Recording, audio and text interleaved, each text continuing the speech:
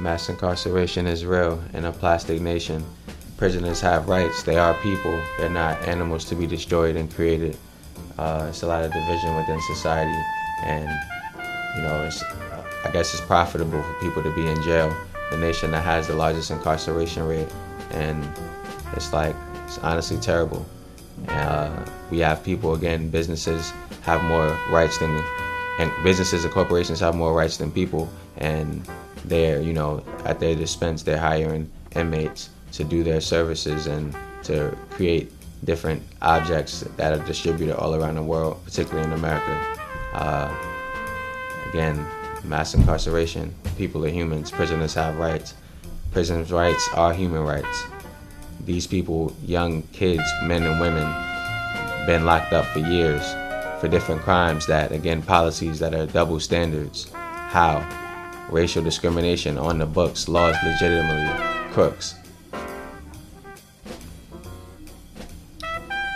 And I just think about how so many people are missing from society, missing from families. How many fathers and mothers are not able to be complete two-parent homes because all these people are in jail, because somebody decided that they were going to prey on the black community and that they would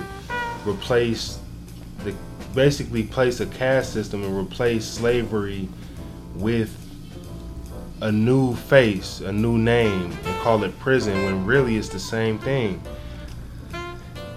Facts. And just thinking about it, we have to really just ask ourselves, what's the purpose of prison? What's the penal system?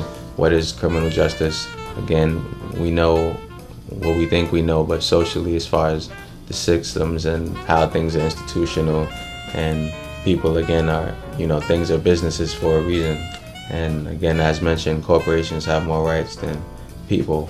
And with people being stigmatized, they're closing schools, going to, creating and building prisons, creating pipelines and setting people and creating policies to where brown people are more prone to be in jail is absurd. The disenfranchisement of it all is just outrageous. I mean, you have American citizens being locked up at alarming rates in certain communities, and there's really no outcry about it.